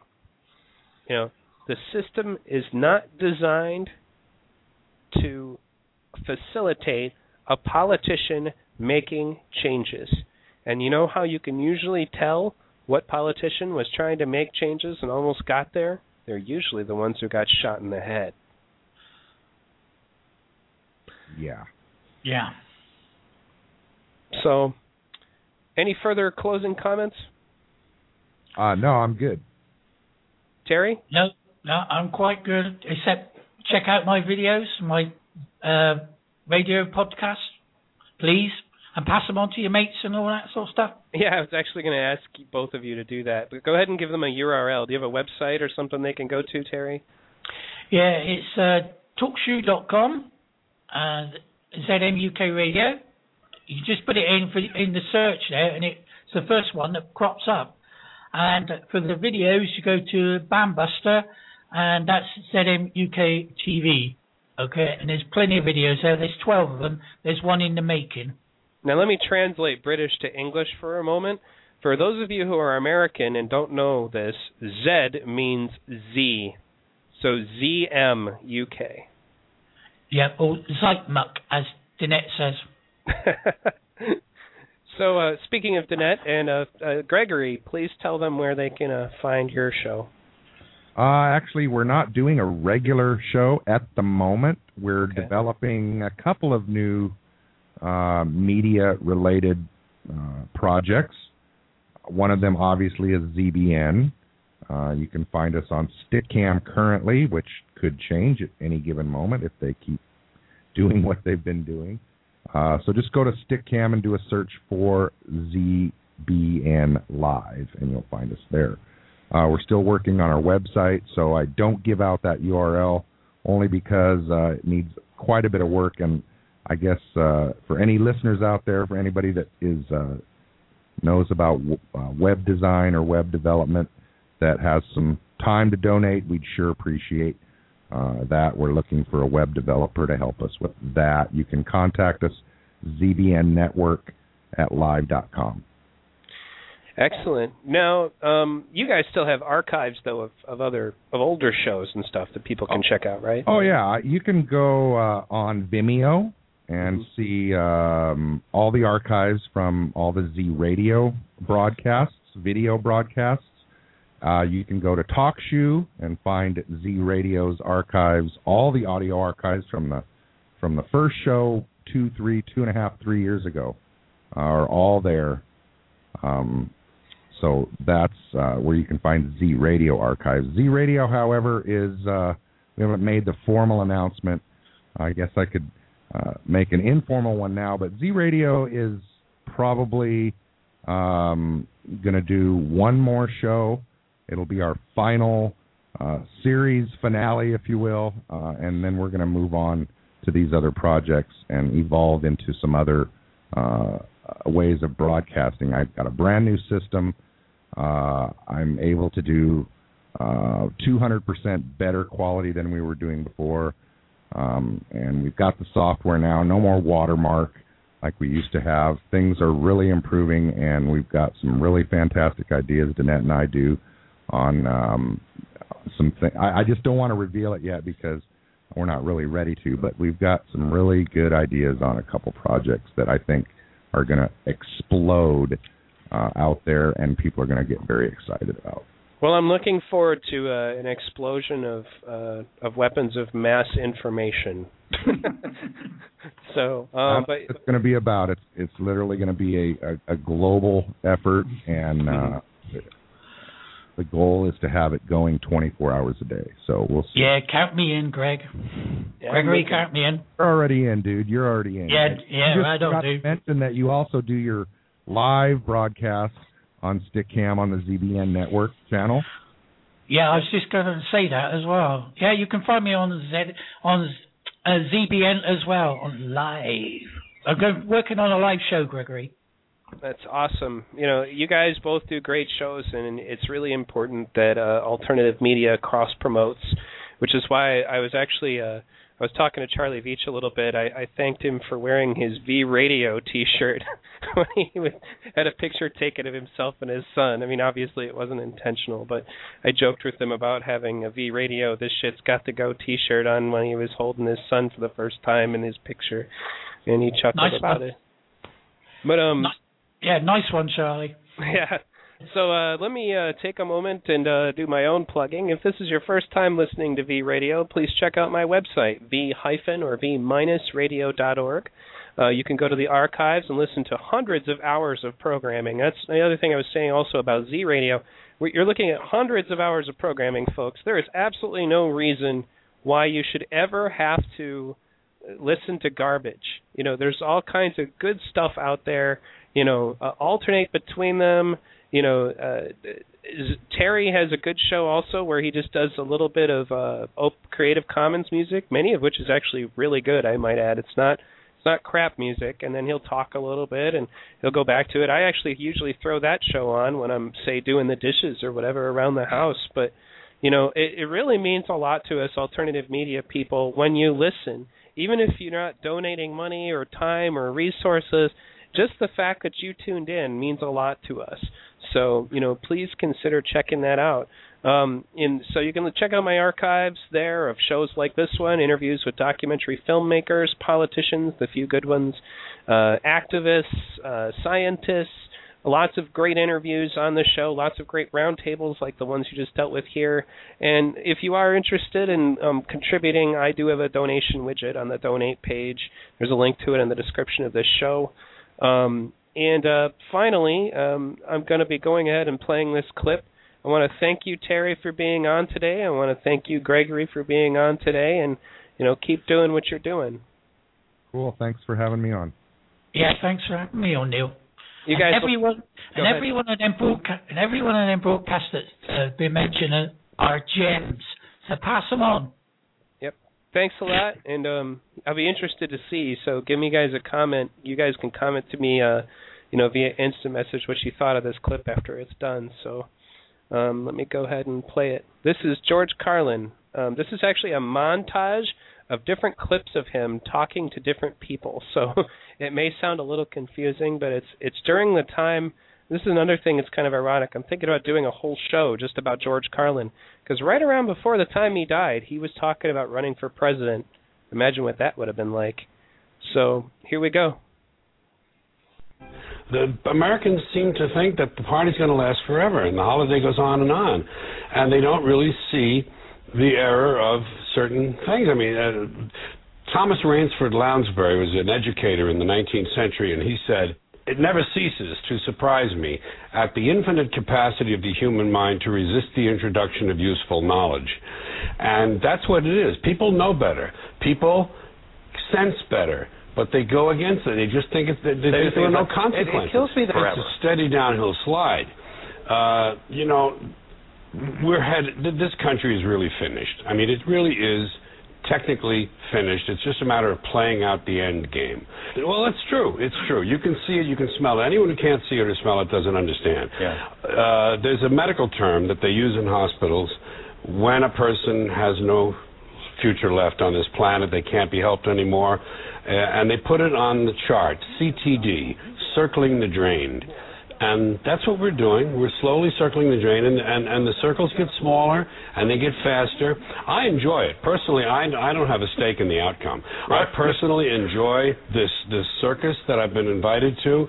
I've often said when you're born in the world, you're given a ticket to the freak show. When you're born in America, you're given a front row seat, and I couldn't enjoy it more. I'm talking about the fact that a war is old men protecting their property by sending young men, or rich old men protecting their property by sending middle class and lower class young men off to die. It always has been. It's all about owning things. all of this back and forth and debate implies that there are really choices in this country, that we really have choices, freedom of choice. Well, it's an illusion. Army. Americans are they're having trouble filling the slots in this all-volunteer army. I wonder why. Well, raise the pay of the military. Let me say one thing about choice. There is no real choice. They say freedom of choice. You're given an illusion of choice. Americans are meant to feel free by the exercise of meaningless choices. You don't have, you know what the choices are in this country? Paper or plastic, aisle or window, smoking or non-smoking. Those are your real choices. You began a sentence a little while ago with it's not a surprise. It shouldn't be a surprise. It shouldn't be a surprise that rich white men don't care about poor black people, period. So they're not high on their list. They're not high on their list. George, they're not high. George, they're not. I don't care if you love me or not. They're not high on the conscious or the subconscious list of those people who are in charge of things in this country. The owners, forget these foolish elections. The owners of this country don't care about the poor in general. The owners of this country. What are we going? Is this Karl Marx talking to me? The owners of this country are the voters of this country. You're wrong about that, my friend. Aren't the owners of this country the voters in this country who elected George Bush? No, they're not. Listen, politics, these elections are a charade. It is a charade. Oh, okay. They are meant to... Well, I'll tell you, just listen for a minute. Learn a little something. The elections and politicians are in place in order to give Americans the illusion that they have freedom of choice. You don't really have choice in this country. I have an addendum to that. The real looting in this country takes place in the transfer of the wealth from the poor to the rich. I'm sorry that you don't like class and the truth, my friend, but you're just stuck with it. Class is bad, and the poor have been systematically looted in this country. The rich have been made richer under this criminal, fascist president and his government. You know, George, I think you know. Do you know what fascism is? You know what fascism is? America, you know what Nazis are? No, wait, sir. When fascism comes to America, it will not be in brown and black shirts. It will not be with jack boots. It will be Nike sneakers and smiley shirts. Smiley. The fascism. Germany lost the Second World War. Fascism won it. Believe me, my friend. George, you think that looting is looting okay if there's no hurricane? First of all, property. Can you break into tweeters whenever you want? We're talking I have no problem with theft. May I be honest with you? I have no problem with theft. It's true. Well, George is defending looting, but I have no stake in it. I have no stake in the outcome. I think you have to give them credit for one thing. You have to give them credit. They're out in the open now. They're out in the open now. They're not even trying to conceal it anymore. The owners of the country they got their election. They said, we're going to get this election. We put you people in that court for a reason. All right, now's back the time to pay earth us. for you now. Forget all that stupid. Will you? They're out in the open. They're openly driving the bus, and we're all in the back. Because of the energy policies that were created here in California, not as a result of a conspiracy, but because... You don't need a formal conspiracy. Right. When interests converge, these people went to the same universities and fraternities. They're on the same boards of directors. They're in the same country clubs. They have like interests. They don't need to call a meeting. They know what's good for them, and they're getting it. And there used to be 7 oil companies. There are now 3. It will soon be 2. The things that matter in this country have been reduced in choice. There are 2 political parties. There are a handful of insurance companies. There are about 6 or 7 information things. But if you want a bagel, there are 23 flavors because you have the illusion. You have the illusion of choice. Right. You don't get the real important stuff. There's no freedom of choice.